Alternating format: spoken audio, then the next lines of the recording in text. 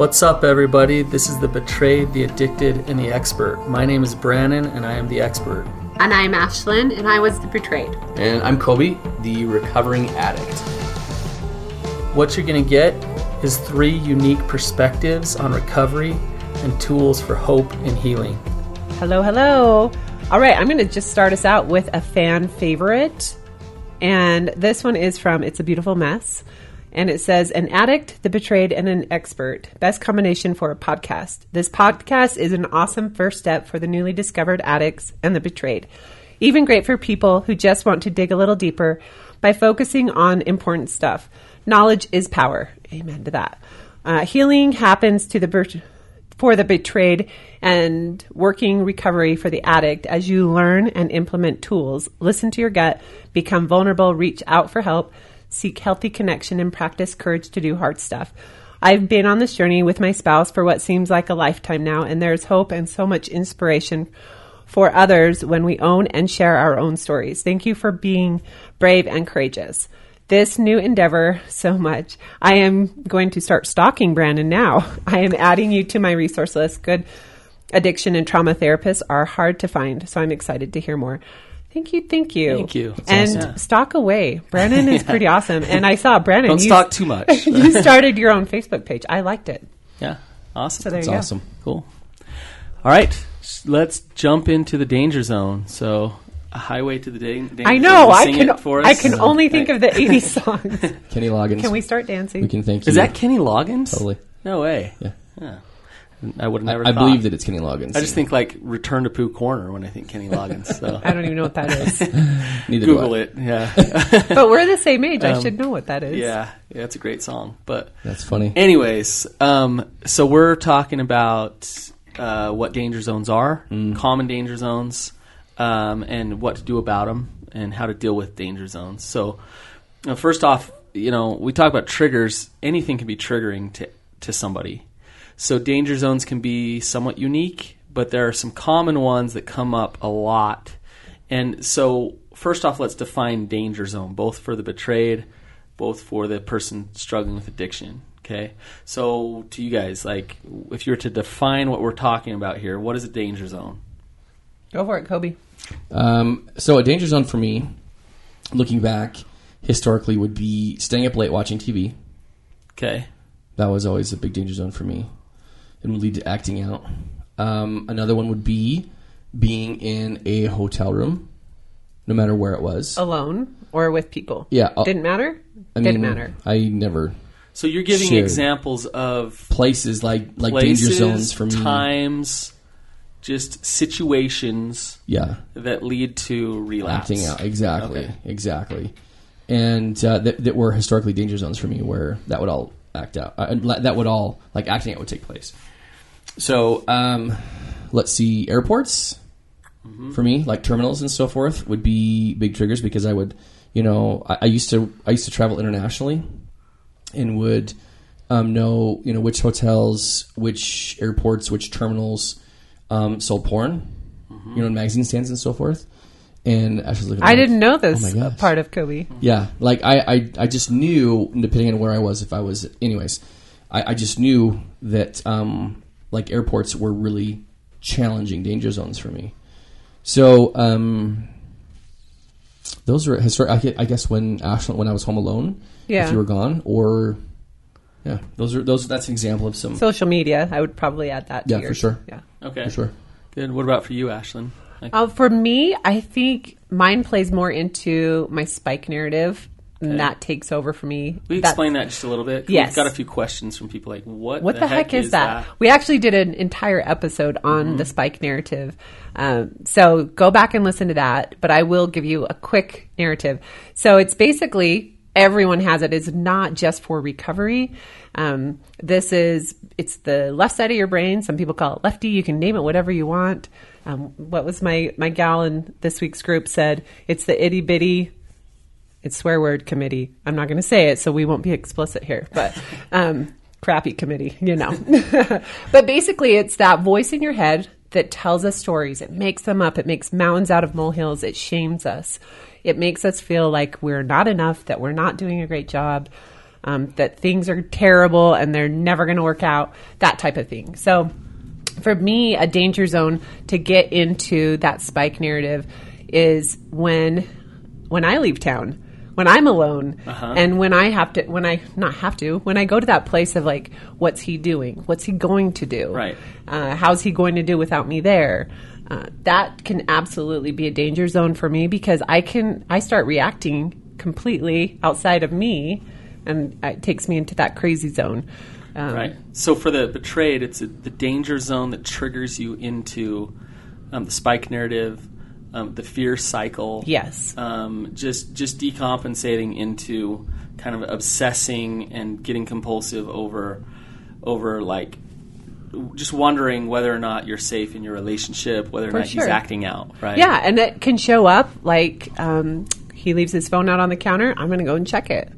Right. Something like that. So that's the compulsion. The acting out once you're in that fear cycle. Right. So, but the danger zones that get you there are things like, and you guys mentioned some really common ones.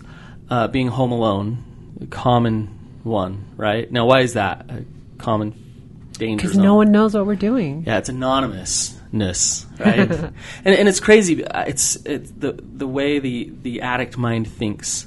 He can act out, 100 times every time his wife goes out of town, and so his wife going out of town, all she knows, like, okay, like this is probably going to happen, but he's there alone that night in that moment, thinking, I'm alone, I can get away with this. What's the first thing she's going to do when she comes home? Hey, did you act out? Right? Did something happen? So really, he's not. I mean, he goes into that denial, thinking I have this space so that I can relapse, and really that space doesn't exist. Right. No, that's totally me.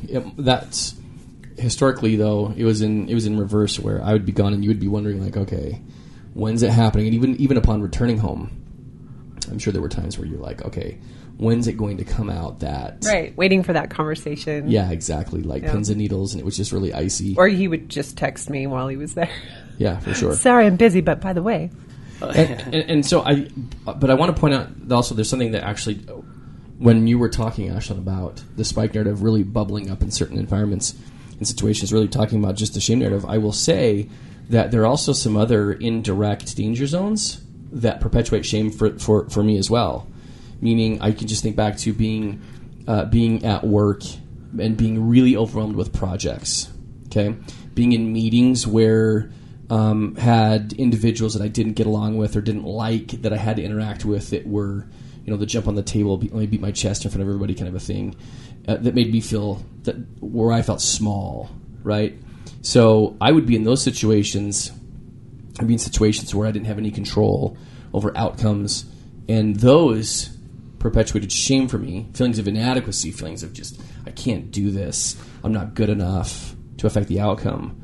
And that would be like the catalyst to there's your acting trigger. Out. Right. That's my shame narrative, right? That Spike perpetuates, that would lead to the catalyst of acting out, especially when I was on the road. Right. Or especially when Ashlyn was So gone. these danger zones are places where, or situations, I should say, not just places, where there's either intense triggers or a lot of triggers, right? Like if you were to, like Kobe, tell me, if you were to go to a Vegas strip club, danger zone? Nah. Probably. No, not at all, right? I mean, the strip club, the public library, kind of the same thing, right? No big deal. Right, it's pretty obvious. You go into a strip club, you're in Las Vegas, it's like trigger everywhere, right?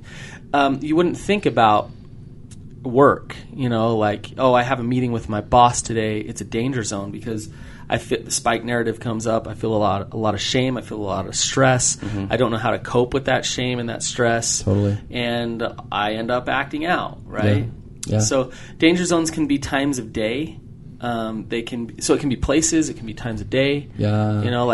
I think you say times of day. Like when you're at work, I remember learning this from my social media business marketing, okay? People get bored. They get stressed and overwhelmed about 3 p.m. Yeah. Especially on Fridays. They just check out at work and they need to numb. And so that, to me, is like danger zone. around 3 p.m., I know I'm going to jump on Facebook and I'm just going to cruise. Scroll. Exactly. Yep. There's a danger zone to just escape and numb out. Friday afternoon, you've been through a long, difficult week of work. It's a danger zone. Yeah. So I would say also the danger zone for me, just thinking about this too, keep talking about, and this isn't always about me. This isn't a Toby Keith, like, real life thing. Let's talk about me. Oh. But when you would be in shame, then that would be a danger zone for me, because I would immediately, I was so codependent Good that point. I would go to shame a as danger well. zone is when your partner is struggling. Yes. Amen. Yeah. And it goes Yeah. both Common ways, danger for zone. sure. Yep. And I think that's just an important one to note, because that really is revealed behind my own codependence, and Yes. I still struggle with that, and I still account for that when I check in every night, if I felt the pull of codependence or if I actually gave into it. But I know historically, without question, like the danger zone of shame with us, if I felt that from you, Ashlyn, then I know for sure that I went there. And that wouldn't always mean that I would act out when I was in shame, for sure, especially if I was at home. But what that would mean is that was... It built the resentment. Yeah. It built Totally. these... So, and The this boundary leads, would be this licensing leads to a title. bunch. Like Totally. a danger zone is a big fight with your spouse, right? A danger zone is if you get rejected sexually, right? A danger zone is if they just have a hard day and it has nothing to do with you. Yeah. Can be a danger zone if you're really codependent in that relationship. Can lead to relapse Actually, because I there's think so you many just emotions said there. every one of mine just now. That's the truth. Yeah. So let me just give some other just ones that I hear all the time. Finals week Oh, yeah. is a common. Sure. It's relapse heaven. It just goes crazy. Totally. Thanksgiving, Christmas, holidays. Any holiday is a danger zone because there's a lot of free time. There's a lot of emotion. You're dealing with a lot of family issues. man, the family thing. And like Thanksgiving and Christmas, they're all about like self-indulgence and satiation. And so it plays right into acting out. So holidays, finals. The other thing is any kind of travel. Travel seems, Oh, yeah. it seems that for some reason the addict mind thinks, oh, if I'm gone, then I can take a break from recovery. Or she's gone. Or she's gone. Yeah, if she leaves or if you leave. And it's interesting when we bring up danger zones, one of the first things you brought up was traveling. Totally. Right. But I think there's a distinction that I want to share from my own personal experience on this is because you said it, I think specifically, which defines the distinction, and that is I'm traveling so I can take a break from recovery. Right. Versus I'm traveling, now I'm really going to act out. Oh, interesting. Okay, so there's a difference between the two, right? Yeah. Uh-huh. Because if I'm trying to work my 12 steps, or if I'm like White working knuckling. active recovery, but I want to just like I'm on vacation, so I don't want to think about recovery, dailies, boundaries, etc. I'll be mindful of some really big ones, but I just don't want to stay plugged into the things that are going to keep me in a healthy spot or keep wind in my sails. That's one thing. So you know what a man in recovery would actually think is, I'm traveling, so then Step I it get up. to amp up my recovery. That's exactly Right. how Kobe phrases it Yeah. to people he mentors, is because I think we all go into that vacation mode. Even as couples in recovery, we're going on vacation, and so we don't have time to work out, or we don't have time to listen to Right. a devotional or something. And it's like, actually, that's the time you need it most. Right. Because you're not in your routine. Absolutely. Yeah. So you maintain some routine by working your recovery. And I would also actually push back on one word that you used here. This is just for me. I can only say this for me. So vacation for me doesn't mean amping up. I don't want to amp up. Like for me, what's worked really well for me, I can just speak for me. What's worked really well for me is being really consistent, and that's different from being perfect, but being really consistent at my dailies. So when I go on holiday, it's not a time for me to amp up, but what that really means for me is I'm going to be really consistent with what I've been doing because it's been working. But because I'm out of my normal environment, I don't have to worry so much about work. right. And I don't have to carry the same stresses that accompany like day-to-day life. And I don't have to worry about as much of a rigorous schedule. What that means is that now there's an opportunity for me to have more wind in my sails. I can have more quality, a more quality 10-minute spiritual devotional, or a cooler, like for instance, when Ash and I went last year to Europe, we worked out, in Norway on our friend's back deck, and it overlooked It was this breathtaking. lake. and guess what? That workout was the same 30 minutes that we spent any other time. So I didn't do any more. I didn't amp it up. But because I was without the stress of normal life, then there's fewer obstacles in the way of me relieving stress and relieving emotions, and it produces more mental focus and mental clarity. So I totally agree with you. And when I mean amp up recovery, which is, I don't mean amp up the shame and the fear or the amount of work or doing more while you're on vacation because you're freaking out. I don't mean that. Okay, I see what you mean. I mean you amp up your focus, maybe. Well, you amp up your intention? mindfulness, Yeah. and you basically amp up your surrender. You amp up your letting go and letting your recovery take its place, but you're still willing to work that recovery, right? Totally. So I love your example of exercising and just you're doing the same thing, but you're really kind of feeling it on vacation, Yeah. right? Yeah. As opposed to the mindset of, oh, I'm on vacation, so now I Don't have to do those things. well, and it's not about I don't have to think about my recovery. I can now go just do whatever I want because I'm on vacation. That's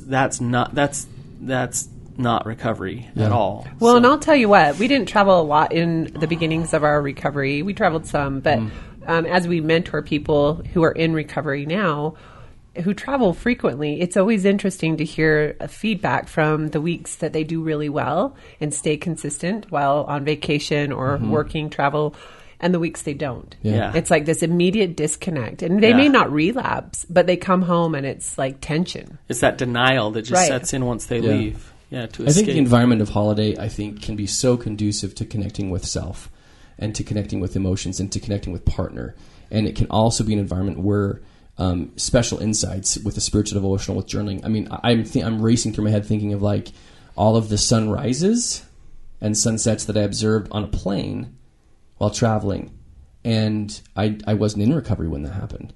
But I can imagine, like, if I was journaling in a plane, in a window seat, while watching the sunrise, how cool Right. of a moment would that be? Right. To put anyway. So I don't mean to beat this dead horse, but I just think there's so many great opportunities that lie within working recovery, being very intentional with it while on vacation. Right. Okay, a couple other danger zones. Just big life change. So Oh my gosh. Like yeah, moving? like moving. We right? just moved last Yeah, week. that would be considered Having a big life baby. change. Yeah, having a baby, just getting a new job, things shifting, things changing. Maybe there's a death in the family, and you have to adjust to that, and just something that shifts drastically. And the reason why that's a danger zone is because there's a ton of triggers there. There's a ton of Right. emotional triggers. Maybe there's happy emotions Yeah. and good emotions. Maybe there's sad ones, but there's just a lot of energy going on, a lot of triggers going on. So that can be a danger zone. And as well. honestly, that's one thing I hear a lot of is like, how could my spouse do this when it was like this big event, right? Like that happened to us when we were going through a lot of trauma with our girls. That's when Kobe was at his worst. That's when I shut down, like And- really shut down. And it is like if I look back at it with Spike's narrative of like, how could he, right? Of just no empathy, no understanding, no education. It's very like, what a jerk. Look what you're doing. I've heard stories of, the guy leaving the hospital from his wife having a baby and going straight to the strip club. Right. It's overwhelming. Yeah. The responsibility, all of the things, right? And Right. so And makes really, sense. you take It a doesn't step make back it okay. and it's like, how could he? Really? That's horrible, right? It is awful. And it doesn't make it okay. It doesn't but make it okay. it does make sense of the senseless. Yes. And, That's a good point, and actually. The way that I kind of reconcile that myself, because I was that guy, I was that guy. But if you think about this, when I was a kid, when I was 7, and I was first exposed to porn, and then my brain began to change, then my emotional maturation stopped. Right. And moreover, I began to numb the easy and the challenging emotions that I felt. And if I began to feel anything, then it was like I got to go numb, no matter what it was. And so, if you look at in terms of that, even though I'm a 36-year-old husband who's been married for how many years, and my daughter is, daughters are 4 and 2, and experienced this abuse, it's like, well, no wonder that's what happened, because I was still an emotional adolescent Right. and totally unskilled. Right. That doesn't justify it. I want to be really, really clear, because my actions were just devastating across the board, for Right. sure. However, if you ever like, how could that happen? I'm just going to give you my personal view as to how that could happen. Well, this is one of the reasons why. One of the contributing factors. I have clients where he legitimately does act out every time she goes out of town, right? Mm-hmm. And we could step back and say, and if you guys knew his full history, you'd say, oh, I get it. I see why he does that, right? Even his wife, I get it. I see why he does that. But at the same time, she's like, but I'm not okay with that. Right. Like, it's breaking my Let's boundary. stop this. Totally. Right. And so we can empathize, we can understand, we can see why this danger zone is difficult for him.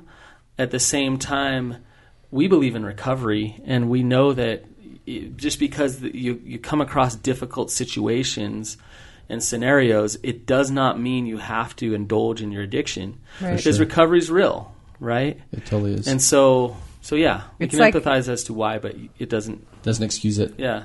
And it is possible to change. Yeah. Right. Brandon always says it. If you want to change, you got to stop doing what you're doing. It's not working, right? Exactly. You say it better. Exactly. So, so on Patreon, we're gonna today we just talked about what the danger zones are. Over there, we're gonna actually get into specific tools and things you can use to combat this, to overcome this, for both the addict to feel safe and the spouse, the wife to feel safe as well. Yeah.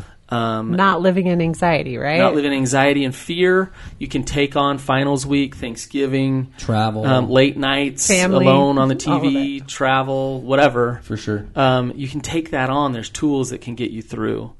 So that's what we're going to break down on Patreon. And I think it's important to note here that that Ashley and I have developed safety measures, and we have developed boundaries to help us deal with these danger zones, so that when historically I would be in shame or I would feel really triggered, then the safety measures that we put in place helped prevent those things, but also it helped me to become more aware in those environments, and we were able to recreate the environments that historically were danger zones into a safe place. Yeah. And we have very specific steps, and that's part of the reason why, like, we realize that not you can't interact in an episode on the podcast, but you can ask questions, and you can come back with feedback or say, hey, this is what we do, what are your thoughts here? And that's the whole point of that, is to increase interaction, right.